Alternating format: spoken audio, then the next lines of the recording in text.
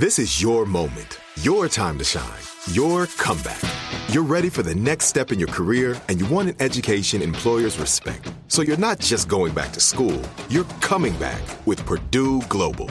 Backed by Purdue University, one of the nation's most respected public universities, Purdue Global is built for people who bring their life experience into the online classroom. Purdue Global, Purdue's online university for working adults. Start your comeback today at purdueglobal.edu. Hey everyone, it's Ted from Consumer Cellular, the guy in the orange sweater, and this is your wake-up call. If you're paying too much for wireless service, you don't have to keep having that nightmare. Consumer Cellular has the same fast, reliable coverage as the leading carriers for up to half the cost. So why keep spending more than you have to? Seriously, wake up and call 1-888-FREEDOM or visit consumercellular.com. Savings based on cost of Consumer Cellular single line 1, 5, and 10 gig data plans with unlimited talk and text compared to lowest cost single line postpaid unlimited talk, text, and data plans offered by T-Mobile and Verizon January 2024. You know that feeling when you walk into your home, take a deep breath, and feel new? Well, that's what it's like to use Clorox Scentiva. Because Clorox Scentiva smells like coconut, cleans like Clorox, and feels like energy. It'll elevate any cleaning routine to not just clean, but also make every room smell like a tropical coconut getaway. Discover how Clorox Scentiva's powerful clean and refreshing scents can transform your space. Get yours in coconut or other fabulous scents at a nearby retail store. Hi, everyone. Sophia Bush here. Welcome to Work in Progress, where I talk to people who inspire me about how they got to where they are and where they think they're still going.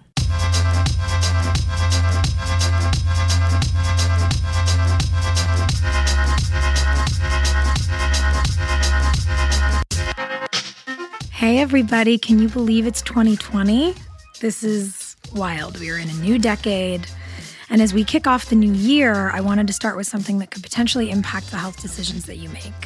Dr. Zach Bush is brilliant, and his work provides insights into human health and longevity. He's one of the few triple board certified physicians in the country with an expertise in internal medicine, endocrinology, metabolism, and palliative care. I was so excited to have him on the show to talk about his work, our microbiomes, the benefits of being in nature, regenerative farming, and how it could save us from a climate crisis, and so much more. Enjoy. Thank you so much for coming on the podcast today. I'm so glad to be with you and your whole audience. I'm very excited. And this is fun, I think, for people there. I'd imagine that listeners at home saw you announced today and thought, oh, they were there. Are they related? Yeah, you know, right. Dr. Bush and me. But no, we are not. But we talked about it before we started recording, how you and I have a bit of an inverse story. I wanted to be a doctor, wound up becoming an actor. You never wanted to be a doctor, and now you are a doctor. And I'm curious sort of about your story. You know, we can get into big ideas, and you have such a wealth of knowledge about health and food systems, but who were you as a kid? You know, who was Zach at 10? What did you want to be, and how did you wind up here? Super introverted kid growing up. I was super shy. Grew up in low-income housing and outside of Boulder, Colorado. A couple of hippie parents, and they were lovely to grow up around. One of the things that I recently realized in another interview was that I didn't know what I looked like for a long time. I think kids are so used to knowing exactly what they look like, and they're taking selfies all the time.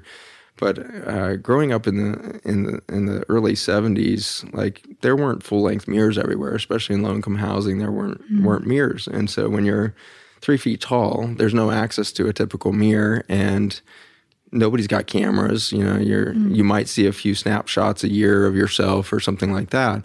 But I'm realizing now that I think I went through all my formative years not really realizing what I looked like, and so the who was I was very much an internal process, and maybe more so for being an introvert. I always had kind of one best friend, and my best friend Jake was with me from birth, basically, all the way through like age 12. And then I had another like little group of 5 friends that took me all the way through college. And so very few people had an influence on my little micro world there. But the way in which, especially my core friends in junior high and high school, affected me was we weren't even regarded as nerds. We were actually not even very good at school. We were mostly mechanics, and so we spent all of our time in our garages building cars and four-wheel drives and all this stuff. And I was so passionate about building stuff and kind of making things work better. And so that became my passion, and decided by the time I was forced to decide to go to college by society's social structure, I think I probably would have put that off if there hadn't been the social pressure, because I was having so much fun. I loved my 16 through 20 ages of like just building, and we were racing and we were doing all the fun stuff. But I went through a bit of a crisis of, heartbreak, first girlfriend when I was a senior in high school. And you can only be that dramatic as a senior in high school, I think, to think that, oh, my heart's totally broken and all of this. But I went on to decide I needed to take a year off from college, and I had been heading towards engineering and robotics because I knew how to build things. And a couple of minutes after deciding that to take a year off, an aunt called from the Philippines and said, hey, we need some help in the Philippines delivering babies. Would you be willing to come help? And I was like, holy cow, I just decided to take some time off. So I worked in a tire shop for 6 months making money to make that trip happen, and got over to the Philippines and completely changed my whole life. The first time I saw a baby born in the squats of the Philippines, it just was the first time I'd seen a spiritual event happen in a physical body. Wow. It changed everything. Nothing I had ever learned before seemed relevant after that, and the idea of going back into robotics seemed completely lifeless compared to what I had seen these babies doing. And these are babies being born in malnutrition, and most of them dying very early in age, if not within hours of birth, but struggling for life. And one of the big lessons I found out of that is that at the most fabric level of what humanity is, we have this potent drive for life. And we won't let go of it. Like, it doesn't matter how hopeless the financial situation is, or the social impossibilities of survival are, or the physical stressors that are coming at us. There is this innate drive for life that is in somehow the fabric of a cell. And fast forward a couple decades later, looking under microscopes at cancer cells, which are the most damaged cells in the body, they have this irrepressible drive for life, and they don't even know why. I think there's just this like sense of, we got to survive.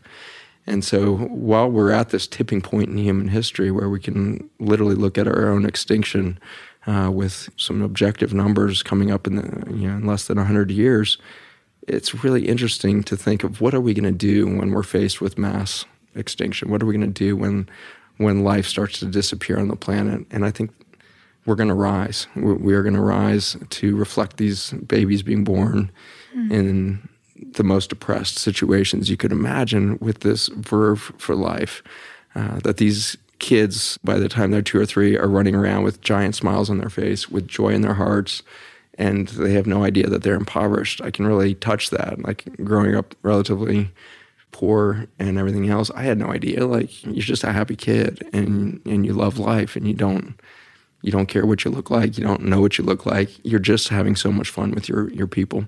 And so your couple friends are giving you just this deep sense of joy. And I yearn for that for humanity. Like, wouldn't it be wonderful if we could have childlike joy of just like the few of us sitting in this room right now, of like, if I could really see each of you for who you are, we would all burst out in tears with joy, just because it's so beautiful. It's so awesome that you guys are each alive, and that we have the capacity to be together, 7.5 billion people on the planet, and this is the room we end up in today. That's precious. That's amazing. That's incredible. I don't think a lot of people would expect that sort of spiritual perspective from a doctor of deep science.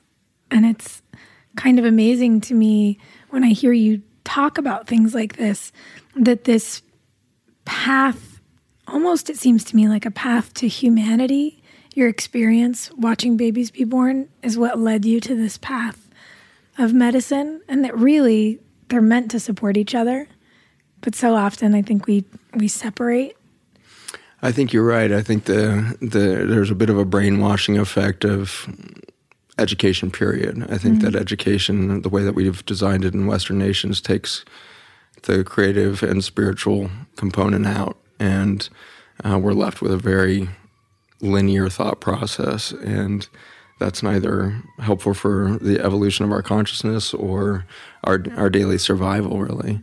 And so I'm intrigued to see what we do with our educational systems when the current paradigm is in such blatant collapse that we can no longer ignore it. Yeah. What was it that made you decide to go to medical school, to flip the idea of education for you from engineering? You know, you have this experience in the Philippines, and then what happens? Do you have to come home and sort of start over at the university level? I had to start over, yeah, and I didn't really want to be a doctor at all because I never associated myself as a good student. My sister was kind of the brains of the family, and so I'd always kind of grown up under the shadow of her phenomenal grades, and you know, she just seemed to just ace everything she touched, and I always kind of struggled to be a B+ student, and so I just didn't see myself as academic, and so I thought a doctor was totally out of reach, and then started in thinking I could maybe be a nurse, or shortly thereafter I found out about this thing called a nurse practitioner, which because at that time in the early 90s was totally new field kind of coming on, so I was like, oh, maybe I could be a nurse practitioner and kind of work my way in there, and I was working in a landscaping company throughout college to kind of pay my way through, and I was fixing a sprinkler main. I was about 6 feet deep in a hole that me and my buddy had dug, and we were literally head to toe in mud. And he was a paramedic, and I was an EMT at the time. And he said, you should just go ahead and just be a doctor. It's only like one more year past being a nurse practitioner or something, and you should just do that. Turns out he had no idea what it meant to educate as a doctor, neither did I. So I thought, well, one more year didn't sound bad. In the end, I spent 17 extra years in higher education that I didn't see coming. So it turned out to be a very long pathway. But I think it was this extraordinary experience of seeing babies born, then getting into this heady belief that Western medicine hands us that we could fix everything. And I loved fixing things. And so that mechanic kind of part of me was really checked all the boxes of I could actually fix blood pressure and I could fix blood sugar. And as soon as I started medical school, which took me a while, I didn't get into medical school the first year I applied, got in the second year. And in my just first weeks of medicine, the education system was much different than anything I'd ever seen before. It was systems thinking instead of these compartmentalized approaches. And my brain turned out did really, really well in systems thinking. And I started to be able to put together a three-dimensional picture of life and what it meant. And there was lots of experience in the Philippines that fed into that early experience that I think put me way ahead of my colleagues who hadn't had that opportunity to actually see birth and life before they started doing all the memorization. And so I think I had that spiritual touch of watching life emerge from abject poverty and desperate things, and that memory of that shaped me as a doctor early on. But I did get completely brainwashed by the time it was like 2006, 2007. At this point, I'd finished subspecialties in internal medicine and endocrinology and metabolism. And in my field of endocrinology and metabolism, which studies hormones and the way in which we produce fuel in our bodies, the metabolism part, I got into cancer research. And in that journey, I was starting to develop chemotherapy from novel compounds derived from vitamin A and some of these nutritional compounds. And that would ultimately be the slippery slope towards nutrition for me. I was taught no nutrition in medical school. We had one short course that basically taught us the food pyramid, which is useless, and we moved on.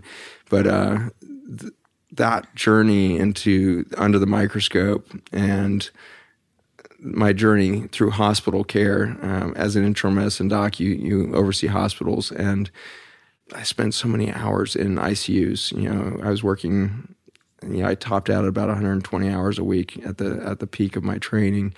And so when you're in a hospital 120 hours a week and you're surrounded by dying people constantly, it's an opportunity to, again, transform.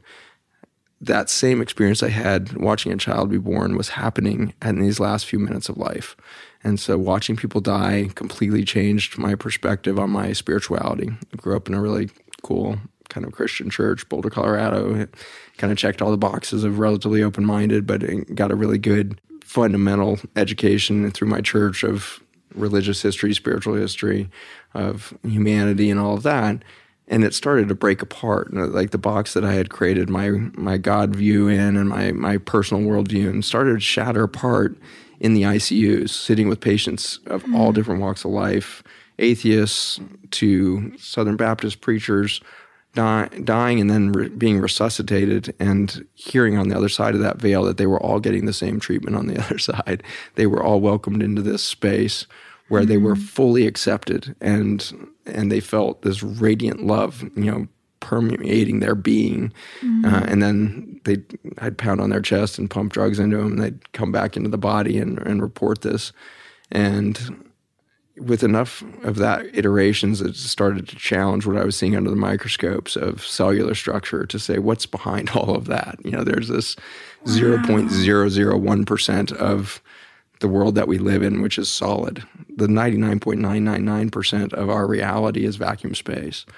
And that's based on the structure of an atom, which is all vacuum, and then 0.001% solid. And so our fabric is vacuum, and that vacuum is not empty. It's actually full to the fullest degree of the word full. Like it is packed with life in this thing that we call the electromagnetic field or resonance or light. And so the fact that we are literally light beings is pretty fascinating, and it should quickly inform us that what do we think are the priorities or the stressors in our life today are very physical and are missing the mark severely on our opportunity to understand who we are and where we're going. Wow. I'm just sitting with that for a moment. Thank you.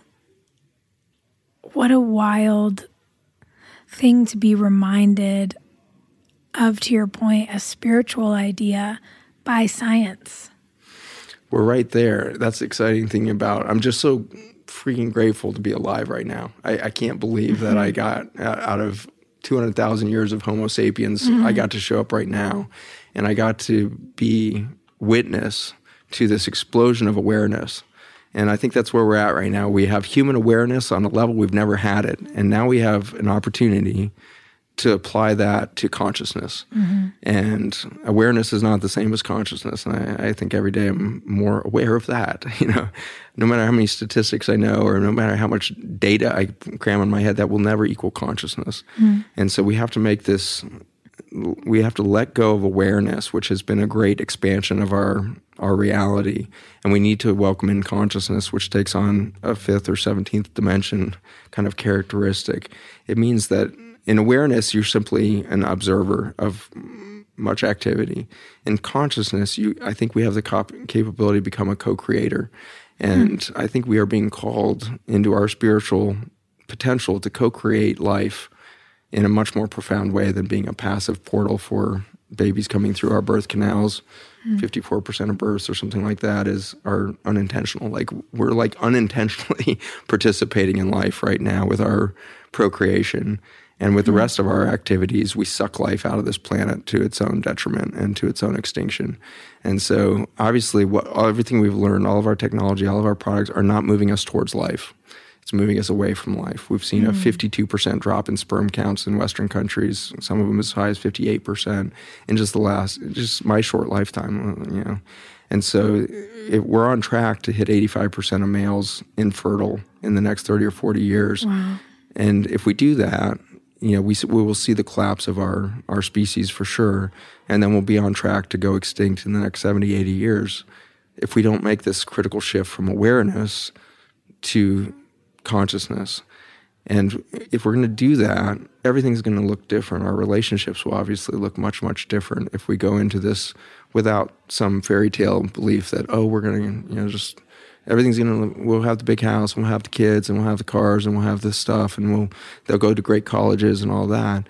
Instead, deprogram all those children that are coming out right now and say, what would it look like if you could be a spiritual co-creative being with the universe? And you are a light being. And, Einstein and everyone since then have shown us that a light can either be a wave, which is what fills the electromagnetic field or the vacuum space, or it can be a particle. And it can be that simultaneously, which is very weird. And so what's happening when a child is born is a light being, a wave form that is tuned to its specific wavelength of self-identity, is suddenly coming into a particle moment. And in a particle moment, you have different properties. You can change matter around you in different ways. And so all this talk on social media and coaches and energy guides and everybody else that's kind of emerged in these recent decades have popularized something called manifestation. We have the power to manifest, or you should set your intention. If I could imbue your audience and listeners here with anything, it'd be just to tell you how literal that is. Like, you, as a particle being, you have this light energy fabric, and you are in particle state, which means you can literally shift the matter around you. And that happens with a hug. That happens with a kind word. You can change physical structures around you. And we now have the science figuring out how that's done, and it's through the genome, which is so amazing. Our genes that are passed on from mom and dad and all of that, they seemed so static to us historically, but they are extremely malleable. We are so plastic as a species. We are arguably the most plastic of species in regards to our genome. Only 1.5% of our entire gene content within our body, which is a huge amount of information, only 1.5% actually codes for a gene that will become a solid protein that would go do work in your body to build you today. The other 98.5% of that genome is this plastic information that produces something called microRNA. And the microRNA actually can leave our bodies. It can leave in our sweat. It can leave in our breath. It can leave in our urine or stool. And so we're exuding this extraordinary amount of information about what we're experiencing and thinking right now. And by doing that, that microRNA goes into the bloodstream of other organisms or into bacteria or whatever it is, and it changes their genome. In the same way, we now know that the microRNA from the other outside of human is shaping us. And so some 35% of the microRNA in my bloodstream right this second is actually from the bacteria and fungi in my gut and sinuses, skin. And I'm being influenced and dictated in the body that I build today by those microorganisms. So a bacteria is literally, in its particle moment, capable of changing the body I build today. How much more so would a 70 trillion-celled human organism be able to change its environment? And that's not just build a different house, it's literally build a different body. The genome that we now have understanding of could build 4 million different bodies out of the genes you have sitting there right now. And so if you feel stuck in your body, if you feel like you're chronically ill or you feel like you're depressed or whatever it is, you have the opportunity to build 4 million different versions of yourself. And you do that by interacting with the particle state of being alive differently. And it can start with, who are you really? You are not your name. You are not, you're an ancient waveform. You are an ancient light creature, if you will, that has now come into a particle moment that we're calling human. But that's just a figure of lexicon at this point. Literally, we are these white light beings that are having this particle moment that are influencing all life on Earth.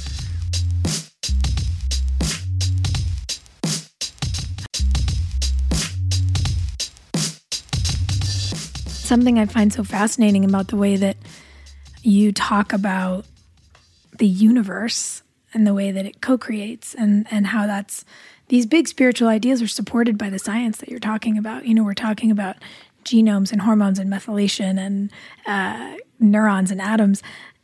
How do you start making these big connections that you speak so eloquently about today when you're in, as you said, 17 years of medical school? Because you studied 3 different, would they be considered subspecialties? Okay. Yeah. So, I think, there's a constant conflict between the physical knowledge base and the spiritual experience, and so at some point if those resolve themselves, then I think we would get ourselves to a hyperintelligence. If we could resolve the belief that somehow the physical data around us is different than the spiritual experience that's within that or behind that, or intentioning all of that, that's when the shift from awareness to consciousness will likely happen, it seems. And so I'm intrigued that science is definitely maturing to the point where it can see past the atomic structure. We've been so married to the physical belief and all of this of there's a cell that's powered by mitochondria, and there's fuel for that, and there's biochemistry involved, and then there is atomic physics, and we all agree on that. And so there's atoms, and atoms can group together to make all of these different things on the periodic chart. So we have minerals and metals and all of this stuff. And science has been so stuck in that physical realm. But as we start to divide atoms down and we start bursting them apart through the Hadron Collider and things like this, and now we've found that boson particle that everybody called the God particle and everything else. Like, literally the scientists are now using the word God to define the boson particle. So, I'm intrigued by the fact that we're seeing a merging, and we didn't merge God and science until we let go of the belief of the physical state. And so that's, I think, where we're at right now. And so in your life, if you're listening right now, there's some dominant experiences that are shaping your day. Those might be the state of hunger or the state of pain. That might be the state of disappointment or exhaustion or whatever these physical stimuli that are shaping you. If for a moment you could just close your eyes and just take 3 or 4 deep, long breaths and realize that there's a whole world within you that is beyond those physical stimuli, that are not dictated or limited or in any way affected by those physical experiences. And then in that silence between the breaths, there's an opportunity to find a different self than anybody's told you could have. And that's what I'm in a daily effort to do, is to keep letting go of whatever definitions of myself the world and myself are tempted to hold on to. I was a son, and then I was, a third baseman on T-ball team, and then I was, you can think of all of the things that people have labeled you with as an identity, and then I was a mechanic, and then I was a doctor, and then I was blah, blah, blah. All of these things have the risk of freezing me in space and time and my capacity to expand as a human being or as a sentient being, as a light being, as it may happen. And so it's a very important step in the maturation of humanity for us to stop telling our children what they are, or what role they're playing, or what identity, and start to just acknowledge you are this powerful being that stepped into this moment to do something fantastic on this planet, to co-create within the universe, and do something really important right now to change the perception of humanity, because we're marching to our own demise. We're extincting the planet as we know it. And so what are we going to do to stop labeling the kids, and how are we going to start to redefine a child and give that a new name? And would you say, because I can't help but draw a parallel as I hear you talk about the label and the system and how those things are actually marching us in the wrong direction. And I think about your work, when you talk about oncology, your work in cancer research, which led you to develop, as you mentioned earlier, chemotherapy treatments. And I've read about how frustrating that was for you, because you realized you were treating the symptom, you were treating the cancer, you weren't treating the cause. And that I would imagine is a big aha moment in the practice of medicine, which led you to then look at roots of disease, open your own clinic. Do you think that is a sort of root of this sort of big thought? What was happening at that moment? What's it like to do cancer research and develop chemotherapy in the first place? And what did it show you about the system? The journey into being an expert in one little thing is a pretty heady experience. Like it really pumps the human ego to a huge degree. By the time I was, developing my chemotherapy and a couple years in, applying to NIH grants and stuff for support, there was only 6 other people on the planet that understood the protein that I was working on at the level that I understood it. And there was probably only 50 people in the world that had ever heard of the protein I was working on. And so they actually, when I went to really present some of my cutting edge research, I had to be flown to Japan for an international conference on the pathways that I was talking about. And there was only 50 other people, from the world that showed up, And so that gives you a sense of like, oh my gosh, I must be just such an amazing mind and person to be able to get to that level of expertise. And I think that the world offers us that opportunity through 1,000 different pathways. You could become the very best actress, which is what I hope for my daughter.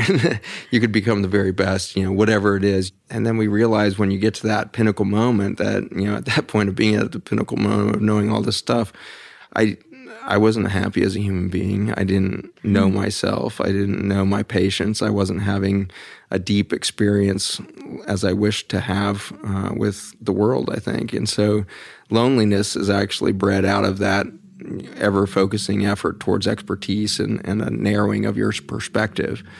And wouldn't that be obvious? The more narrow your perspective and if your worldview has come down to you're important because you know one protein in the mix of billions of proteins on the planet and all of this, then there's no way you can see the forest for the trees at that point. And so I think there's been a huge danger of subspecialization, and only having 3 subspecialties can I say that maybe. But my third subspecialty after that was a refreshing breath of fresh air after the cancer world, because I did hospice and palliative care, and diving into the death and dying process was a really important exit for me from Western medicine. It really confirmed everything that I had gotten glimpses of in the ICUs to tell me that there was this whole other universe out there. And it was very akin to the moment of going to the Philippines and moving from robotics to babies as this kind of paradigm shifting concept of the potential for understanding a system and the complexity of systems. And then you go from that physical state of a dying body to this expansive, state of a light being that's obviously traveling through galaxies and universes, and then come back to tell us about that. And there's so much potential there. And I don't trust or expect that in my physical state that I'm going to ever have the ability to fully understand that next paradigm of consciousness that comes beyond the physical moment. But I know that what we're doing right now as a species, the fact that you all are even listening to this is indicative that there is a hunger at the soul level for a change. Yeah. And the change is not some sort of linear stepwise improvement. It's not a cell phone that goes slightly faster in its processor. It's not video conferencing that looks a little better next year. We want seismic change in the human state. And we want an explosion of the old paradigm. And that's at the subconscious level. Consciously, I think we're still locked in this pursuit of the next paycheck and the next thing and the next purchase we're going to make or whatever it is. And the consumer lifestyle that we live in is such a trap in and of itself, obviously. So how do we get out? And I hope to bring this back to some sort of state where you can be like, that was at least one thing we intended to talk about. And that might be food. And so the one really real thing that we do every day is food.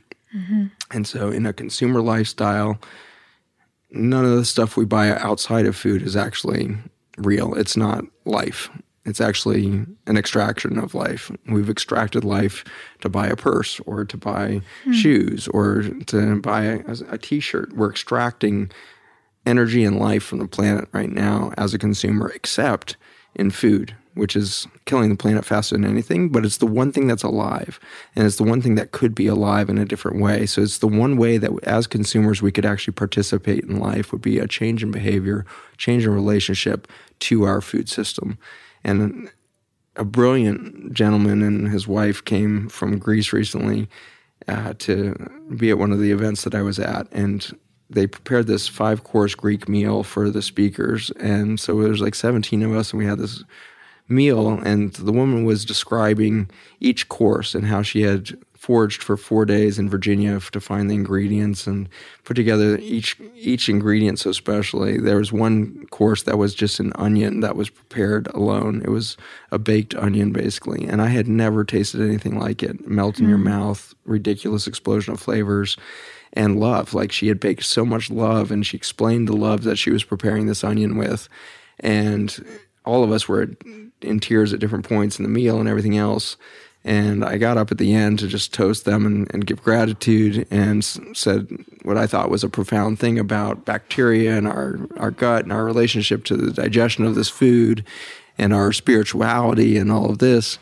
And the gentleman stood up and said, "No, you're all wrong." He said, in Ikaria, Greece, where we come from, which is one of the blue zones on the planet where so many of them live over 100 years, he said, the purpose of food we know in Ikaria is not the food itself. So much so that we would never ask in Ikaria, Greece, what did you eat last night? But instead, we always ask in the morning, who did you eat dinner with last night? Because the food in Ikaria is supposed to be the thing that would bring humans together, to have a spiritual experience together. And so in this really cool fashion, as we talk about, perhaps in the next few minutes, of the horrific state of our current food system, it becomes obvious why we're not having spiritual connection. Why are we not having human conscious connection? It's because we forgot that the food was for that. And we started eating food as a drug. We started eating food as an emotional experience to satiate broken emotions or disappointments. And so we have this drug relationship to a food system, and the food system itself has separated itself from nature. And so even the corn in the center of a 10,000 miles of a monoculture of corn is lonely. It's lost its purpose, because what's the purpose in the face of 10 million other corn plants or 10 billion other corn, stalks? It's just, you realize that we are failing spiritually because we forgot our natus to the universe was the food. Well, and it strikes me, 2 summers ago, I got to go to Italy, and my family's from northern Italy. And I was driving through this really small farming community, and there was an entire enormous field of dead sunflowers. And they were turning over the soil.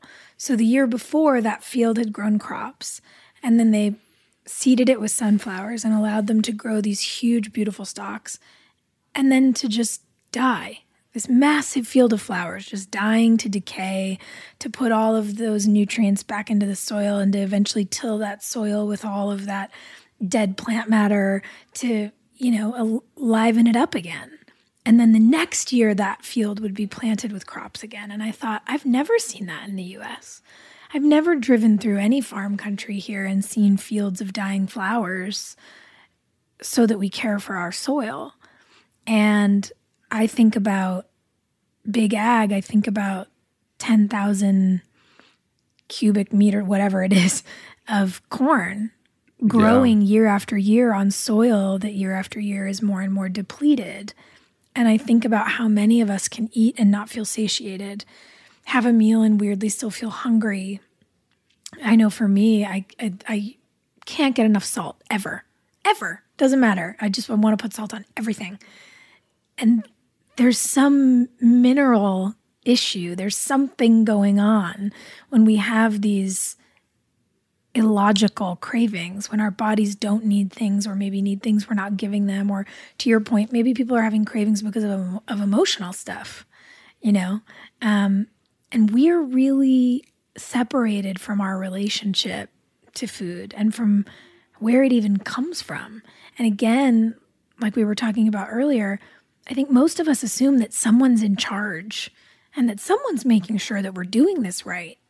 But it's so clear, and I'm so grateful to doctors like you and scientists who are speaking out about these things, that no one's making sure that these systems are okay. We have chemicals, you mentioned Monsanto, leaching into our soil, into our water systems.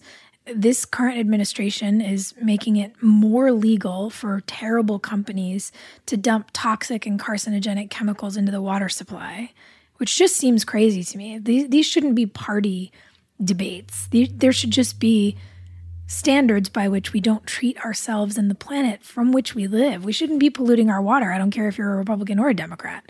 That's just an insane thing to do. That's like, to me, I think, who wants to take small doses of poison every day to stick it to the libs? I don't understand why we're doing this. So when I look at the size of what's scary in these systems, I guess I want to ask you as an expert, maybe firstly, if we rewind a little bit, how palliative care brought you to food. And then when you look at food, what do we do? Because it can feel, and I'm sure for some of the listeners, it's like you might be having that moment of panic of this is a very big system that's very broken, and what can I as one person do to fix it? But what can you tell us about how we begin to fix these things? Very good. So the march out of hospice and palliative care came at the same time that I started my nutrition center. So I exited the university in 2010 and started a nutrition center in one of the poorest counties in Virginia, thinking that I would like to find a way to explore lifestyle and nutrition education such that the poorest among us could do that and transform their codependence on the pharmaceutical industry that I had been such a part of. And I wanted to see freedom from that, and I wanted to see better efficacy. Our cancer chemotherapies are miserably ineffective. To get approved as a chemotherapy, you have to show about a 15% improvement in survival. And so 85% of people are dying no matter what you give. So there's such a low bar to improving outcomes. And keep in mind that the placebo effect is always around 30% efficacy. And so we chose a bar at half that of a placebo to say, yeah, you can be approved as a chemotherapy. Tellingly, Amgen, one of the big private pharmaceutical companies that was emerging in the 1990s, recently redid the science of 53 different landmark chemotherapy trials that shaped what chemotherapy is today. And of those, they could only find 6 that were reproducible results. And so 85% or 87% of the cancer studies that were published to shape today's chemotherapy behavior were wrong. They used, fake statistics, or they manipulated the data or whatever it is, and were able to come out with these, seemingly efficacious drugs that are completely unreproducible by a third party. And so I'm intrigued by the opportunity then to take a person and say, okay, we have all this chemotherapy, radiation, surgery. Cancer is now 1 in 2 adults in the male, and about 1 in 3 or a little less in females. And so we have this massive burden of cancer, and the only offerings are things that are relatively ineffective. At best, they extend the disease-specific survival, but they don't actually fix any underlying problem for the person. And so all of this mix. And then the experience of hospice and palliative care, which is awesome experience, because as a doctor for the first time in my career, my job was to stop medicines. And so when somebody's admitted to hospice, you immediately stop all of their medications. You stop their statin drugs for their heart disease, and you stop their antidepressants. You stop everything to figure out what's going to make them do the best today instead of palliating for some long-term outcome. And amazingly, we have to discharge a lot of hospice patients from hospice because they get better as soon as we stop the pharmaceutical drugs.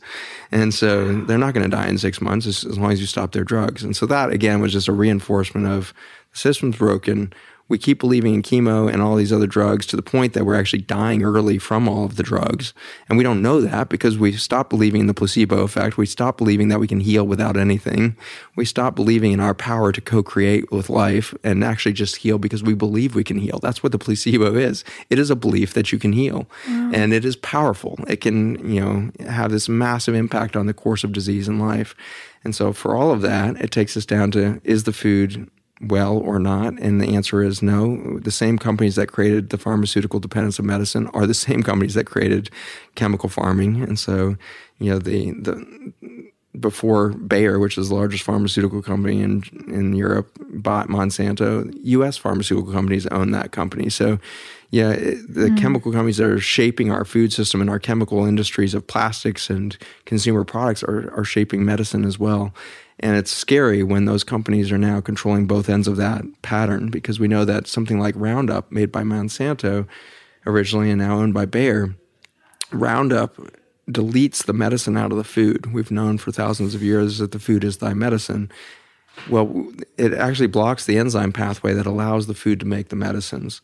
And these alkaloid medicines that can no longer be made, we now extract out of a pharmaceutical process, out of plants and things, and sell it back to the consumer. And so it's just this frightening thing that we're allowing the same company to own both sides of that equation, to own the nutrient or the lack of nutrient delivery through our food system and the medicines that would be selling those nutrients back to us. And so we've got to take a bigger look at the thing that we call monopoly, the way that people are, that Bayer was allowed to buy Monsanto as defies all logic and blocking monopolies. I mean, the monopoly seems illogical to me, but it also seems to defy logic in my observation that we know these chemicals are killing us and they're still allowed to be manufactured. I find it insane that they're allowed to manufacture Roundup. I find it insane that people are allowed to manufacture styrofoam. I mean, in so many of these arenas, we see chemical products being made that are damaging to human life and the planet on which we live, and no one's saying just stop.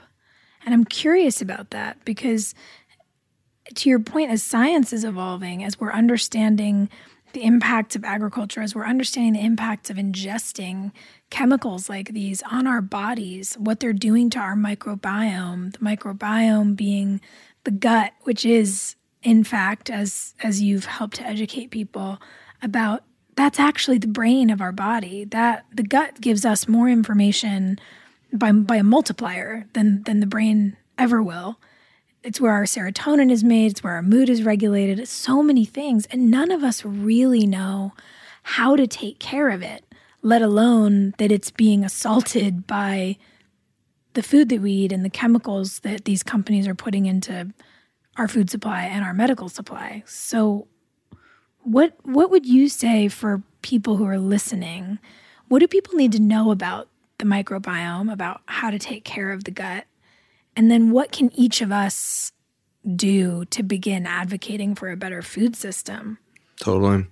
Yeah, so the microbiome, like life that we talked about earlier, that maybe life results in biodiversity and biodiversity results in more life.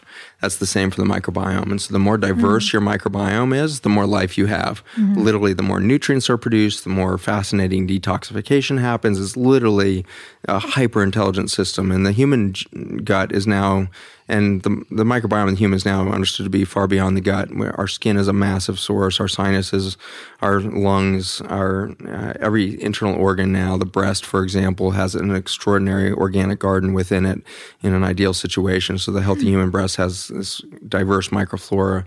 If the breast starts to get stressed and starts to get acidic and chronic, kind of toxicity builds up in the breast, the microbiome actually adjusts to try to detox that thing. And if we keep killing the microorganism, then the woman dies of her breast cancer. And so every organ now is recognized to have this teeming life within it. And if we screw with the teeming life and its biodiversity, we lose wellness, we lose longevity, and we lose reproductivity, and we go extinct. And so in the microbiome, all of your body, within your body, outside your body, is this extension of life and perhaps the very source of life within the human experience. You can picture the microbiome of the human just like you would a verdant, deep soil in a garden, and so there's this, whole fad, of course, towards organics. And so the idea of an organic garden or permaculture, if you want to go extreme, or biodynamic farming, all these things, the whole focus is getting this biodiversity back in the soil. We need to look at our guts the same way. The probiotic industry has done a great harm in that it keeps handing us a monoculture of 3 species and says, take this, this is your gut health tool. The human gut alone is supposed to have 30,000 species in it. So if we keep taking 3 species at 50 billion copies a day, we're going to create a monoculture, just like the soy, corn, and wheat monoculture that we have at the macro level. We're creating that same microorganism monoculture with probiotics. Recent studies that were published in Cell, one of the most respected peer-reviewed journal science articles last year, was extraordinary in demonstrating that probiotic use after an antibiotic has the same suppressive effect on biodiversity as the antibiotic did. Antibiotic can wipe out 80% of the biodiversity. If you put the mice on a probiotic, they freeze at that same level of destroyed ecosystem, which makes total sense. If you're taking up all the soil with those 3 organisms, there's not room for the life to come back abundantly in diversity. And the human study that was published at the same time showed that 6 months after an antibiotic exposure, the humans still hadn't recovered their microbiome on a probiotic.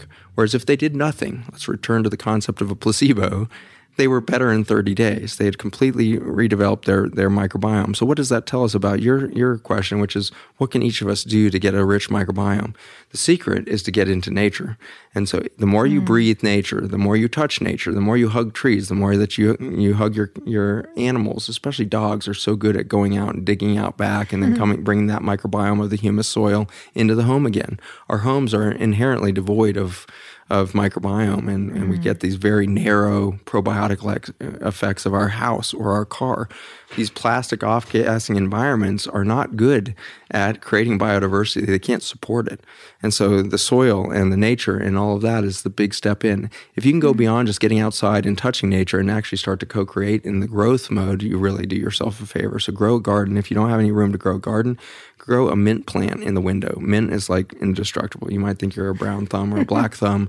Grow a mint plant and you'll feel really good about yourself because those things grow like crazy and they're really hard to kill. So mint and eat a leaf off of that mint plant every day to remind yourself, I'm part of a co-creative process of nature. I need to go get more in touch with this. And so then go find a CSA, find a farmer's market, meet the farmers at the farmer's market. Have you really asked about the farmer? I'm always amazed as a farmer's market where the conversation pretty much stops at, do you spray or do you this or whatever? Instead of like, who are you? Where do you come from? Has your family been with that piece of farm for generations, or did you just buy it out of a passion to do this? Or, oh my gosh, you're just passionate about the land, and what draws you to that? Are your children involved? Like, those are the questions that I think would spur and encourage farmers, because farmers are tired of feeling like they're the bad guy. They're tired of feeling like they're part of the problem. Yeah. They really want to be part of the solution, and they are brilliant problem solvers. They are brilliant, inventive people that want to engage. And as consumers, we should want to engage with them because, again, just like the couple from Ikaria, Greece, reminding us that the food isn't food. It's an opportunity for a spiritual experience and fellowship to happen between two human beings. What cooler could happen than you and your child sitting in the backyard, picking a tomato off your tomato plant and talking about life and birth and all of this vitality of Mother Earth and how it just comes out? Isn't that amazing? Why is a tomato that red? Like, how the heck did the tomato become red? It's coming out of brown dirt. What's that? What's going on with that? Why is the plant green? What is photosynthesis? Where does energy come from? Oh, it comes from the sun. Sun is not a physical structure. It's a light being. The sun is this huge source of radiation energy that's expanding out in the universe, and we can turn a green plant from that, and then we can turn a red tomato from that. Like, these are miracles right in front of our eyes that we're missing. Yeah. Children should not think about macaroni and cheese. There's nothing of nature in a macaroni and cheese, you know? And so we've so dumbed down the experience of food for children that us as a third or fourth, fifth generation of people separated from the farm have lost altogether. Well, and something that frightens me, you've studied glyphosate, which is the herbicide that we're referencing in Monsanto. And we know that it's a carcinogen. And earlier this year, which I discovered thanks to your work, there was a study that came out that said that 21 oat-based cereals, out of 21 tested, 17 of them tested positive for glyphosate at levels that are considered unsafe for children. And that includes multiple brands of Cheerios. And to your point, there's no nature in macaroni and there's no nature in a Cheerio, but most of us grew up eating them. What do we do about this? Because you're right. Some of us can grow gardens. I'm actually now growing a garden. Congratulations. I'd love to have you guys over to have some treats. But for people who can't, I love the idea of saying, even if you have a small space, grow a mint plant, grow a couple of herbs, something, maybe for folks who are listening from, New York or any other very metropolitan city, get a tree, like some sort of indoor potted tree. But not everybody can have a personal farm at home. I think about my friends Becca and Eduardo who have an 1.5 acre garden in Montana and grow all their own food. Like, that's my dream, but that's not my reality. So what do most of us do? What do we need to be looking at?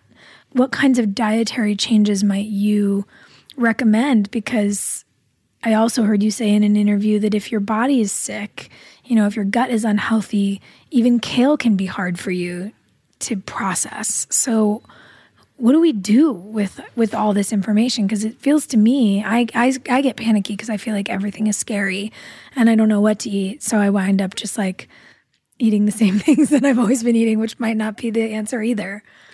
Yeah, I think that paralysis is a common result of fear, and fear comes from not enough information or opportunities or decision points. And so when we feel like we have no choice in what we eat, that definitely creates the fear and then creates the paralysis of belief. And so again, I think it comes back to human relationship. What do you really need? You need more than you need a backyard garden. You need to have a relationship. Who do you need a relationship with? A farmer. And so that might be your community garden is a phenomenal way. So community gardens are sprouting up all over the country.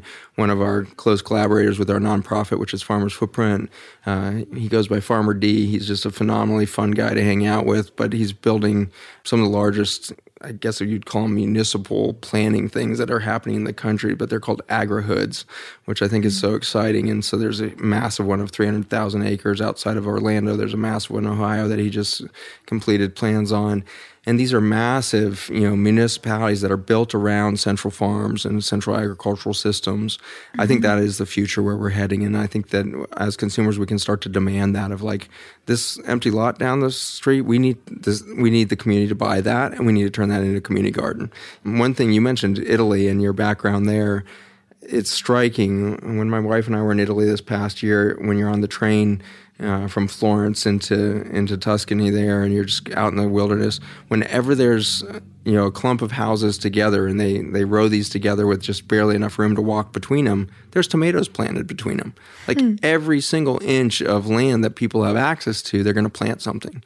We lost that mentality somewhere between 1945, which we did in this country at that time, to today.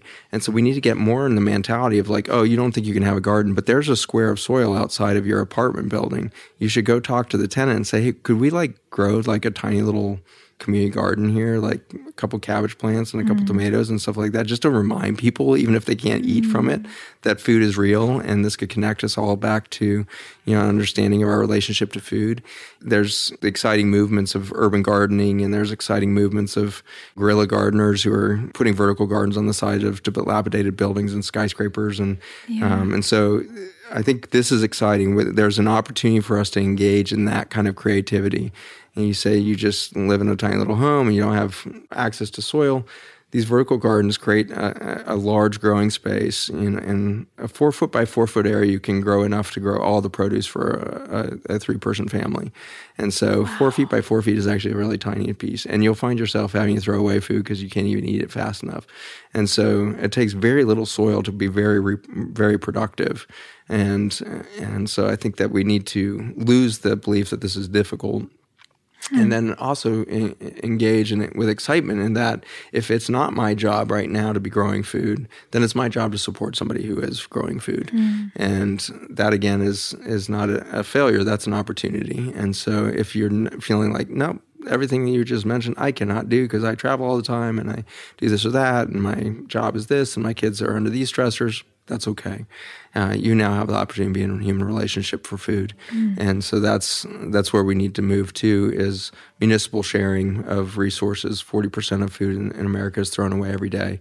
And so nobody should be going hungry. We have plenty of food around. It's an issue of a lack of sharing and a lack of a sharing kind of economy where we could get to. And so we see the likes of Burning Man being an example of what would society look like if it was based on the idea of gifting and sharing. And so that's a little tiny microcosm of our potential,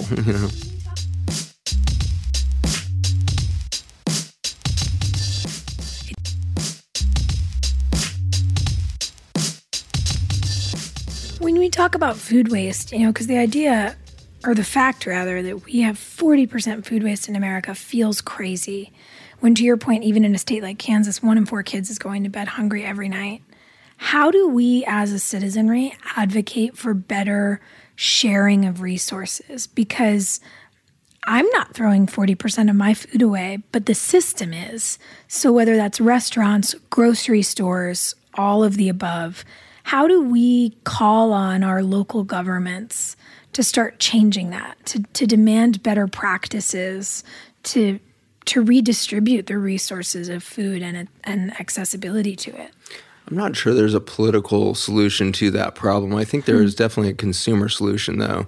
And so if we look at that waste that you just mentioned, one is serve only what you're going to eat, And so I think a lot of homes do waste 40% of their food because they prepare a bunch of food and then, they don't have time to get that into Tupperwares, and they don't eat their leftovers, or by the time they get to their leftovers, it's rotting, And so we have an inefficiency in the home for sure. But at the bigger level, the restaurant industry is throwing out a ton of food, and it's because we've really asked the restaurant industry to develop and deliver a product like we expect. And so as consumers, it'd be interesting for us to start talking to our local restaurants about that problem and ask how we could support a change in that. And so instead of just going to order your favorite chicken dish every night at your restaurant, stop and ask, can I talk to your manager, and just drop a little seed in the manager's mind of, I would love to have a conversation with your owners to say how can we take advantage of that? And I understand there's going to be a cost to that. How could I participate that as a consumer of your restaurant? I love what you deliver to me, but how could I actually turn that into 3 meals instead of 1? How could I help deliver that extra food somewhere else and help support the cost of that? And so these are the ways that we can start to really reshape, industry, is become a participant in the solutions rather than demanding solutions. Yeah, just invest a little bit of your energy and your time into asking the questions and starting the conversation. And you may find out that all you had to do, the level of your own participation had to do with just starting the conversation. Yeah. You may not even have to pay anything. You just had to start the conversation and let the owners know that we care about this, we're aware of this, and we would like to participate. And then you find out that the owner just needed that little nudge in the ribs of there's an opportunity to do something different with our marketing. What as a restaurant, we said we have zero food waste because this is what we do with the leftovers. We actually work with biodynamic farmers for anything that we can't give away. We actually are working on biodynamic farms to bring composting to these systems to get chemical farming out of our communities. Another huge thing that we're working on that I think is on that political level going to be very successful is through our Farmers Footprint nonprofit. We've started a non-toxic neighborhoods toolkit, which has been very successful, started by Kim Conti. She was an empowered mom in Irvine, California, had raised her kids abroad, and then when she moved here, she was appalled that Roundup was being sprayed in our parks and on the school fields and everything else. And so she was spending all this money feeding her kids organic, and yet they were absorbing all this Roundup through their skin on the soccer field every afternoon. And so she advocated to get that banned from the whole city of Irvine successfully 3 years ago. And so that toolkit has now succeeded in 64 big counties now underway of banning Roundup from municipal spaces. And so that's a huge piece that you can do. So you can go to farmersfootprint.us, and there's a toolkit in there. It has all the speaking points for your school board to get it out of the playing fields and school grounds. You have your city council and talking to them. And big counties are popping. LA popped recently to ban Roundup in municipal spaces, Miami County and all of this. And so there's ways in which we can make government work for us, but I think it's always going to be at the local level, not at the federal level. And so I think we need to give less credit and less airtime to Donald Trump and whoever comes after him. We need to give a lot more airtime to our governors and to our local leaders who are making changes that are really profound and important progress, so that we stop giving up hope. And one of these examples is the incredible governor of Pennsylvania right now. He just passed the very first state farm bill, and so we're working as a nonprofit to make a template out of that to break the back of the federal farm bill will change the farming industry. And so, what does that mean? What does a state farm bill mean? So he created the farm bill at the federal level subsidizes farmers to grow the wrong thing, and so we pay farmers only if they will grow GMO corn, soybean, alfalfa, and sugar beet. Sugar beet's higher paid than anything else. So if you can't make money selling your crop, which you can't really in commodities cropping because especially since the tariffs have set in, we can't sell any of our corn. And so we burned or destroyed like 300 million bushels of corn last year in the United States because we just couldn't sell it because the tariffs made it such that it was impossible to sell it on the international market. We always produce more food than we can consume in these commodities crops. And so we produced enough, commodities to feed the whole world last year, but we didn't because of the way trade works and everything else. And so in the end, we're paying farmers to grow the wrong thing. Our response this year Trump's administration is actually paying farmers more per bushel to grow more corn this year. So we couldn't sell it. We burned it. We destroyed it. We sucked up all the nutrients out of the soil to produce all that. Now we're going to do even more this year because farmers know they can't make money selling crops, and so they just are going for the subsidies. So they're planting their farms. So what does a state farm bill have the opportunity to do? The governor of Pennsylvania realized he had an opportunity to bump Oregon from the second largest organic grower in the country and come second. And so as the third largest organic grower, he put in this bill that had $22 million of incentives to pay farmers to grow organic instead of GMO crops. Amazing. And with that small step in a single year, they bypassed Oregon and now are the number 2 organic grower in the country. And that probably means that the soil in Pennsylvania is getting healthier as well, right? I hope so. Unfortunately, organic practices, as dictated by the USDA, does nothing for soil. And so this is why we're making a big push of education through Farmers Footprint to help farmers understand how to go far beyond the organic label and actually become a regenerative farm. A regenerative farm is the first step towards really starting to build life in the soil, build back microbial diversity, and you do that largely by creating macro diversity. So you mentioned the flowers growing in France or Italy that they do every year as a cover crop. What we're actually advocating for is a 16 species or 32 species cover crop. So you don't just have 10 acres of flower. You've got thousands of acres of really diverse flora, which is going to bring in different butterflies and moths and bees and pollinators across the board, and it's going to bring in different microbes into the soil. So that's the beginning of it. The second step towards regeneration is to stop spraying, which the USDA does half the job of saying what you can't spray. But of course, they can spray other things, and so there's all kinds of herbicides and pesticides in the organic agriculture. But more than that, the problem with organic agriculture as it stands right now is when they can't spray to kill weeds and cover crops, they plow it. And when you overplow a piece of land, you do more damage or as much damage as the spraying. And so we've been killing our soils through an overplowing phenomenon. And so regenerative farming is showing this exciting reality that we can actually 5x and 10x the bottom line for farmers in a very short period of time, 5 years. We can make these farmers not only subsistent, but actually booming with wealth more than they have in generations by not touching the soil. And so it's just a reminder, such as the hospice would to the human, if you stop all the chemicals, life returns. And life abundantly could happen. You could actually have more awareness as a human being without the drugs. You could actually have more vitality and longer life without the drugs. Same with the land. If you stop the chemical inputs, you can actually see vitality returning. And if you support that through a co-creative process of every year saying, I'm going to increase biodiversity here. I'm going to plant these seeds. I've never planted these seeds. I've never even heard of that plant. I'm going to do that. And so these farmers have this opportunity to just dive into complexity and biodiversity and then step back and see what nature does with that. And within years, you see megaflora coming back, and so you see trees and shrubs coming up on the boundaries of what had been wastelands before. You see then life returning. You see owls returning, hawks returning. You see them returning because the voles are back and the moles are back and the field mice are back, and life is starting to return to what was previously just a chemical desolation of space. And so it's very exciting that life abundant is wealth producing. What we are seeing is this march of industrialization reaching its zenith and now collapsing. And now we're boosting up a collapsing economy of consumption and industrialization by things like the stock market, which of course is totally fake. And then, trade politics and all of this. And so, and fighting wars, obviously. And so when we start running out of money, we just start another war somewhere in the world and extract more oil and more wealth and all of that. And we generate economy by the war machine, all of this. And so we're boosting up a dying economy of industrialization and consumption. And we can either die in that process or we could rebirth into a regenerative economy that actually sees that biodiversity is the core of that. And not only is that at the soil level, it's obviously at the social level. If we keep building walls against the world outside of us, we'll die as a nation. Our empire is actively collapsing. And so the United States will cease to exist as a one of those top economies over the next 20 years just under the collapse of our health and the cost thereof. And so if we keep walling ourselves off from biodiversity and diversity of sociopolitical, opportunity, we're gonna disappear.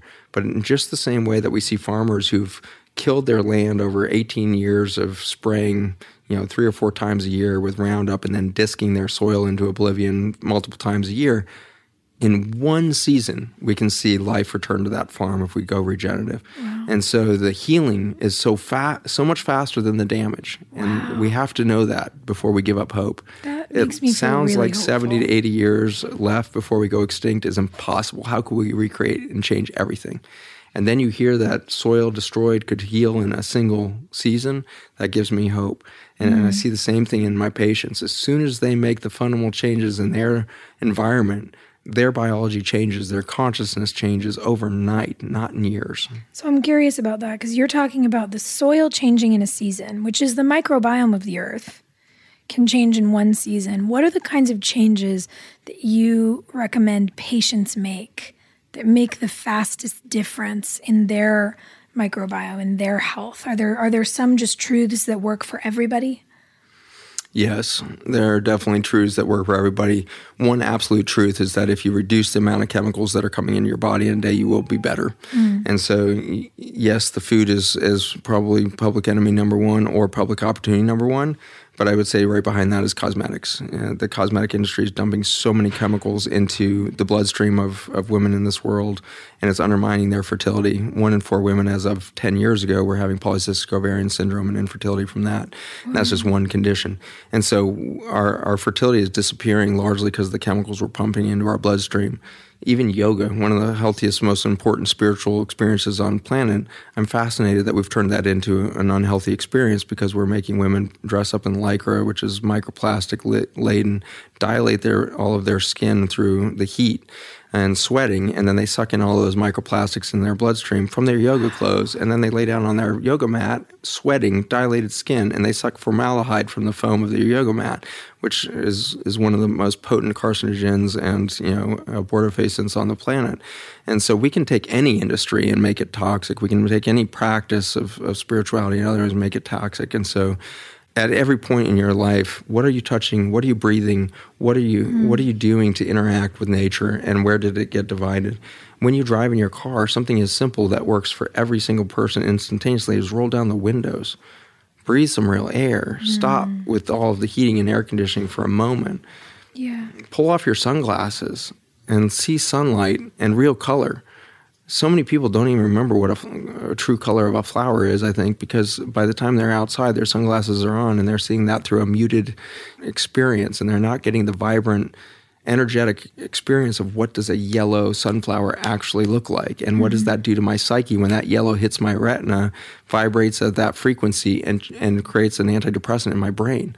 I can't even have that experience because I'm wearing sunglasses, and so that kind of simple thing of what are all the layers that you've been told to put up against you in nature.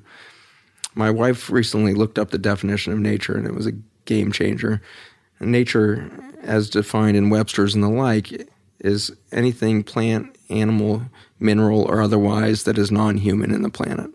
And so somehow we wrote ourselves out of the definition of nature, and our entire technological world and our product world and everything else has married to that belief that nature is against us and we need to put divides between us and nature.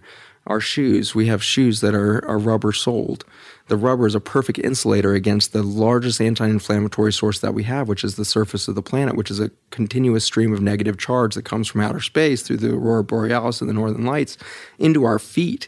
And that negative charge is the opposite of disease. Cancer is positive charge, chronic inflammation, positive charge. We have a negative charge source called Mother Earth, and we insulated ourselves from that in the 1960s when we went from leather soles to rubber soles across the board, and we've seen nothing but chronic disease explode ever since we stopped touching the earth. And so I make all my patients sleep on grounding sheets, realizing that I can't get them to touch the ground during the day. At least I can get them to touch the ground during the night. What is a grounding sheet? It's a sheet that goes over I like the half sheets that go over the lower half of your bed, and it's a normal 280 thread cotton sheet, but then every centimeter is a silver thread, and that silver thread then plugs into a central copper conductor and then has a little spike that drops into the earth outside your window, or you can do it into your grounding peg on your nearby outlet, and you now are touching Mother Earth all night long. And the anti-inflammatory effect throughout the night can be profound on sleep quality, sex drive, mood disorders, all of the rest. And so just Mother Earth's touch is a critical piece. And running barefoot for a second, and if you haven't been barefoot recently, don't run. Just stand there because you've got sensitive feet. But stand in the grass for a moment and just experience what it feels like to have grass between your toes. It's crazy good. Yeah, walk on a beach. A friend of mine who's a health practitioner in Chicago makes people go outside and root around in the earth with bare feet. Yes. Just to get reconnected. And it's a crazy feling when you haven't done it in a long time. Crazy feeling. You forget, right? And then everybody goes on vacation to the Bahamas or Florida or something, and they go to the beach for a week, and little bit known to them is they've just started grounding for the first time. And they all want to move to Florida by the end of their vacation because they're like, this place is so great. Well, they're not experiencing a great place. They're experiencing Mother Earth for the first time. You have Florida right outside your backyard, no matter where you live. You have Mother Earth right there to embrace your feet and to feed you the information. Of course, if you start walking on soil and dirt, what are you actually getting? You're actually getting the microbiome as well. And so when you go out there, it's not just the electrical energy of Mother Earth, it's biodiversity.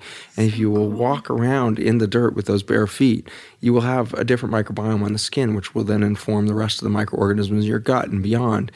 When you pull a weed, here we're talking about Roundup, which is just a weed killer.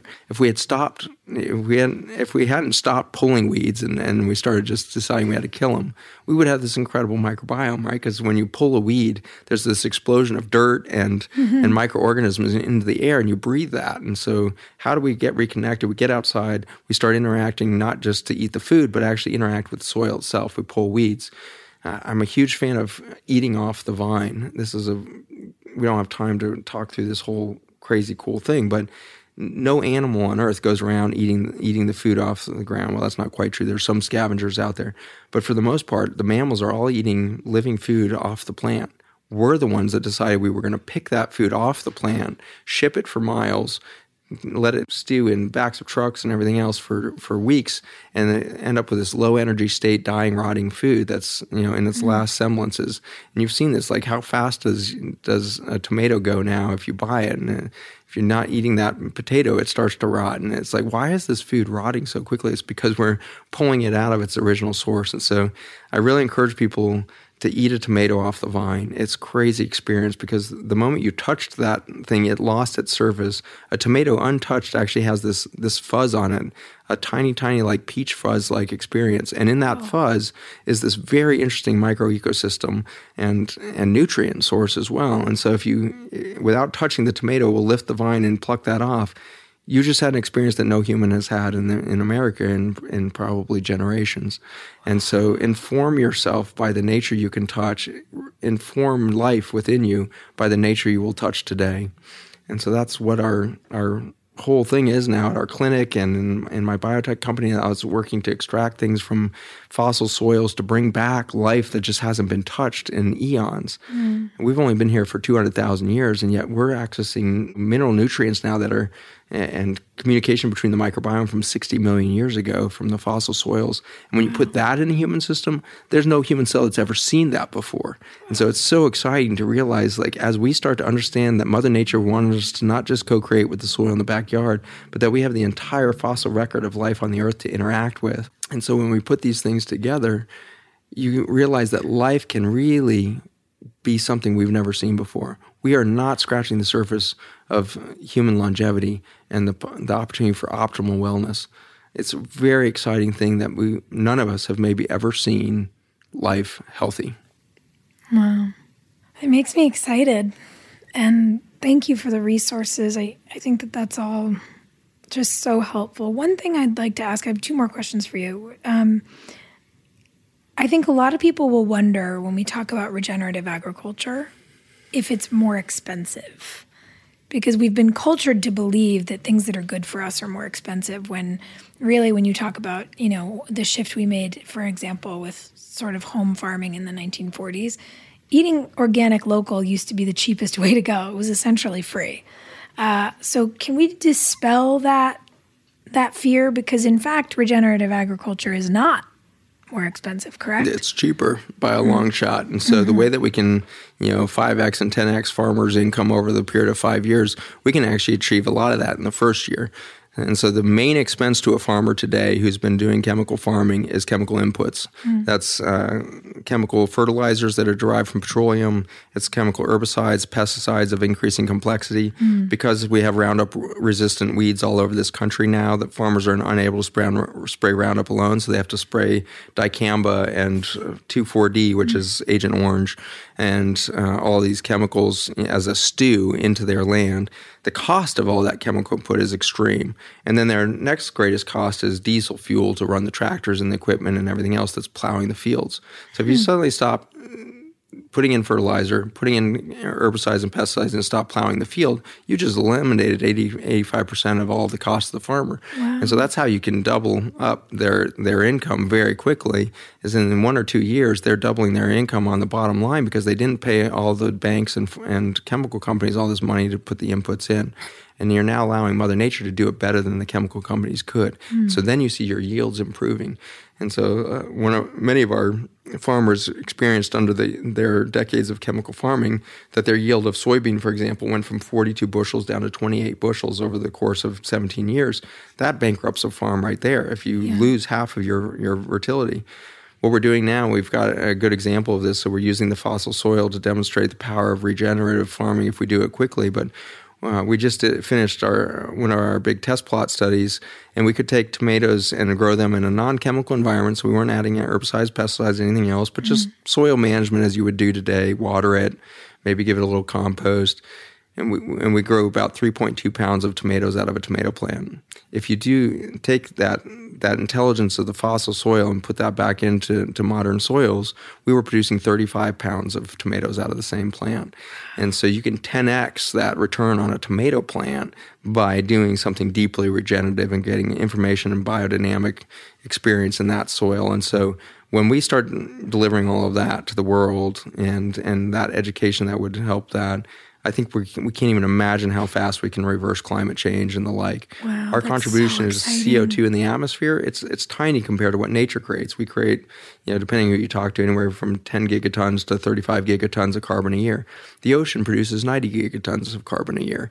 The soils produce 280 gigatons a year. And so Mother Earth is good at producing and absorbing CO2. We broke that cycle when we killed her lungs, which is the soil itself. And so when we killed the lungs of the planet, we started getting CO2 accumulation in the air. Wow. We can reverse that literally in 5 years. We could reverse everything. We only need to improve carbon sink capacity or carbon cycling capacity of the soil by 0.4% in all of our agricultural lands, and we will reverse the carbon phenomenon for the globe and change the trajectory of global warming. And so in our soils, on many of the farms that have been doing biodynamics, they're not improving it by 0.4%. They're improving by 800% over a decade. Wow. And so you don't have to improve all of the soil of the planet. If you're growing 800% better carbon cycling in soil, you could do that over a very small percentage. And so our org is really set out to regenerate 5 million acres at a deeper level of carbon cycling than has ever been done, so that we could really magnify that to 500 million acre impact. Yes. I mean, that would be a dream if we could do this across the planet.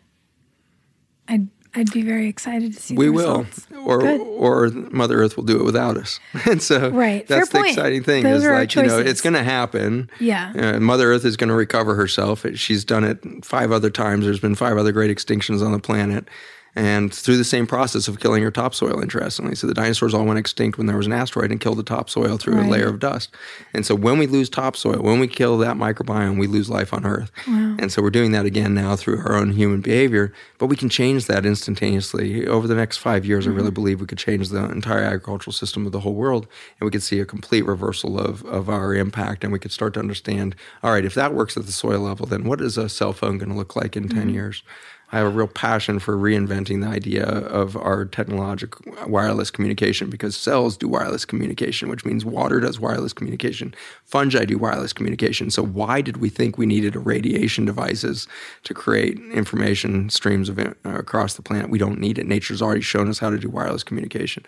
And so we need to start designing in the mindset of what did Mother Nature to do life and do communication and do a regenerative and, in fact, generative process where life on Earth is always better every year because there's more diversity, because there's more knowledge, there's more shared electrons, there's more of everything. And that's where we're heading, I think, is the potential of either massive metamorphosis as a species and a planet or a rapid decline, and then Mother Earth starts over. Wow. I'd like to vote for option A, please. Good call. That'd be my choice. Awesome. Do you want to run for president?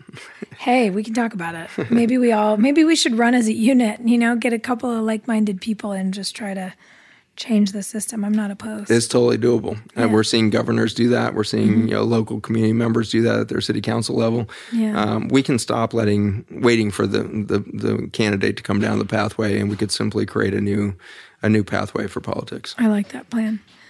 So I have a final question for you, which I ask everyone. The title of the pod is Work in Progress. And I'm curious, when you hear that phrase, what comes to mind as a work in progress in your life right now? Me. I'm a total work in progress. Same. It's interesting. Yeah, it's like for all the stuff I do and think and experience, and all my companies are doing so many fascinating, interesting things. I'm surrounded by brilliant people all the time. And yet, in my simple, experience with my wife, waking up on the pillow every morning, I'm amazed that I'm not a better human being. I'm amazed that I'm not better at communicating than I am. I'm amazed that I get frustrated. I'm amazed that I can feel any sense of scarcity in my life at all, because I know I come from a universe of abundance. I know I come from a complete energy source that only wants me to thrive and rise and reconnect to it. And so how is it that I fall short of that each day? And so I am a work in progress, and I'm very excited to see who I can become in the next years by continuing to surrender what people are telling me today. That's great. Thank you so much. So glad to be here with you. Thanks for coming. Appreciate you. Yeah, likewise. This show is executive produced by me, Sophia Bush, and Sim Sarna. Our supervising producer is Allison Bresnick. Our associate producer is Caitlin Lee. Our editor is Josh Windish. And our music was written by Jack Garrett and produced by Mark Foster. This show is brought to you by Brilliant Anatomy.